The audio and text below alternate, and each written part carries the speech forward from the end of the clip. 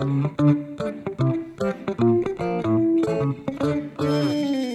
and welcome to Just a Guy and His Journey Back to God. Today we're in 1Peter chapter 2, and before we get started with that, let's go ahead and open up with a word of prayer. Father, I thank you for this day. I thank you for the many blessings you've bestowed on us.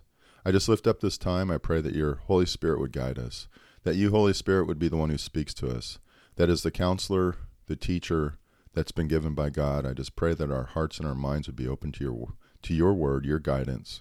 And I just pray that you would truly be the one that speaks to us, that anything from me would be removed, and that it be you who is talking.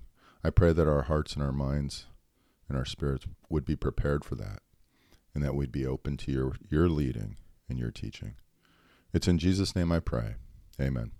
So, chapter 2 is a pretty famous chapter. Right off the bat, it goes right into some deep concepts and whatnot. And so I'm going to read a little bit of Spurgeon as we go through a couple of these verses. And so, anyways, with that, let's get started. Therefore, rid yourselves of all malice and all deceit, hypocrisy, envy, and slander of every kind. Like newborn babes, crave pure spiritual milk, so that you may grow up in your salvation, now that you have tasted that the Lord is good. So, right there for verses 1 through 3, Spurgeon has quite the commentary. He writes, when the apostle describes us under the character of newborn babes, he would have us lay aside all that is inconsistent with that character. Newborn children have no malice. They have no guile or craftiness. They have no hypocrisies, no envies, no evil speaking. They are clear from all these evils. Would God we were as clear as they are. It would be better to be infants not speaking at all than to be among those who speak evil. It would be better to begin life over again than to live long enough to have gained a treasure of malice and a hoard of cunning, and to have learned the tricks of hypocrisy. I just love that statement. It would be better to begin life over again than to live long enough to have gained a treasure of malice and a hoard of cunning, and to have learned the tricks of hypocrisy. It's pretty impactful. Let us be as simple as little children, as guileless, as harmless, as free from anything like unkindness as newborn babes are. And inasmuch as we are to follow them in what they have, let us also imitate them in what they have. And inasmuch as we are to follow them in what they have not, let us also imitate them in what they have. Let us desire ardently, as for our very life, the unadulterated milk of the word. Let us cultivate that combination of hunger and thirst which is found in a little child, that we may hunger and thirst after God's word. We have done more than taste the word. We have tasted that the Lord himself is gracious. Let us long to feast more and more upon the divine food, that we may grow thereby. Verse 4. The heading on this section is the living stone and chosen people. As you come to him, the living stone, rejected by humans, but chosen by God and precious to him, you also, like living stones, are being built into a spiritual house, to be a holy priesthood, offering spiritual sacrifices acceptable to God through Jesus Christ.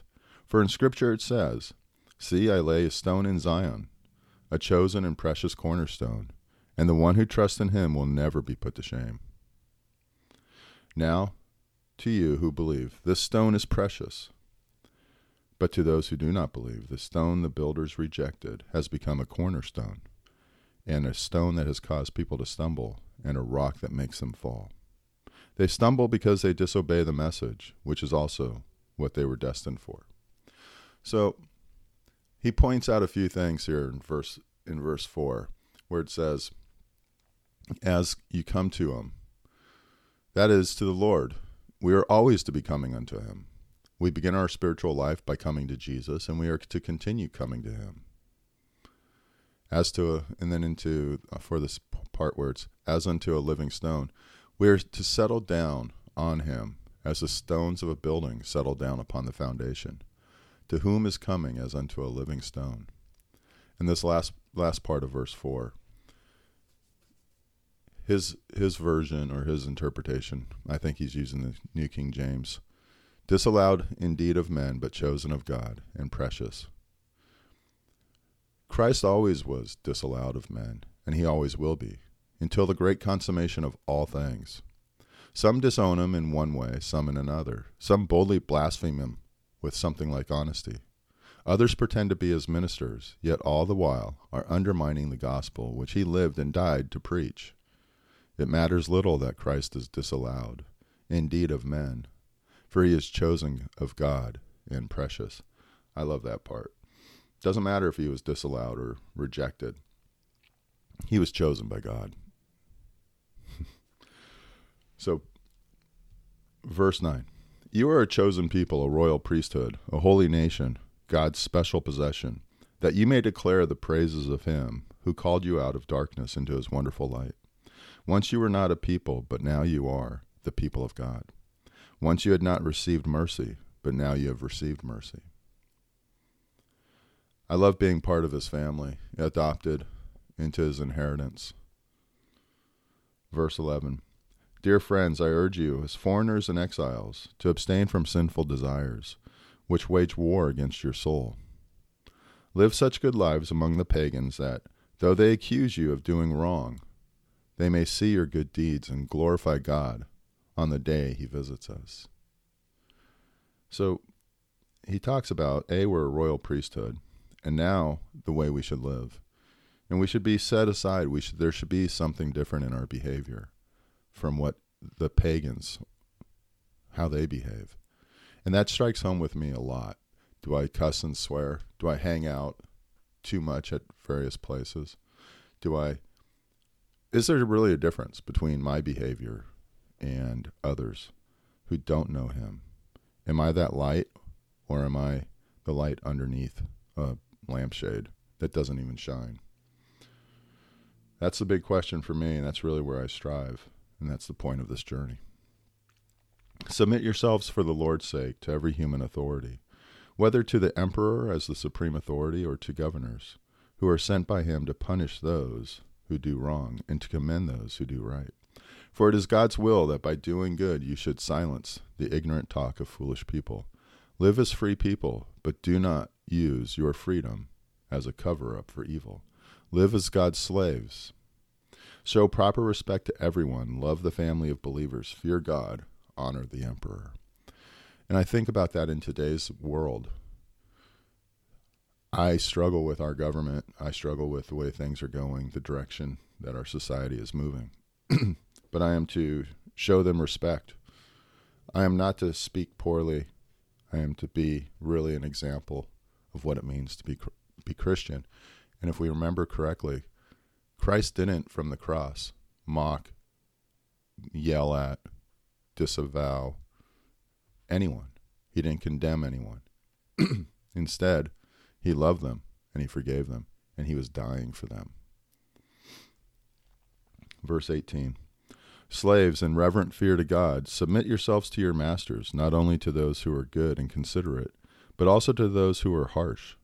For it is commendable if someone bears up under the pain of unjust suffering, because they are conscious of God. But how is it to your credit if you receive a beating for doing wrong and endure it? But if you suffer for doing good and you endure it, this is commendable before God. To this you were called, because Christ suffered for you, leaving you an example that you should follow in his steps. He committed no sin, and no deceit was found in his mouth. When they hurled their insults at him, he did not retaliate. When he suffered, he made no threats. Instead, he entrusted himself to him who judges justly.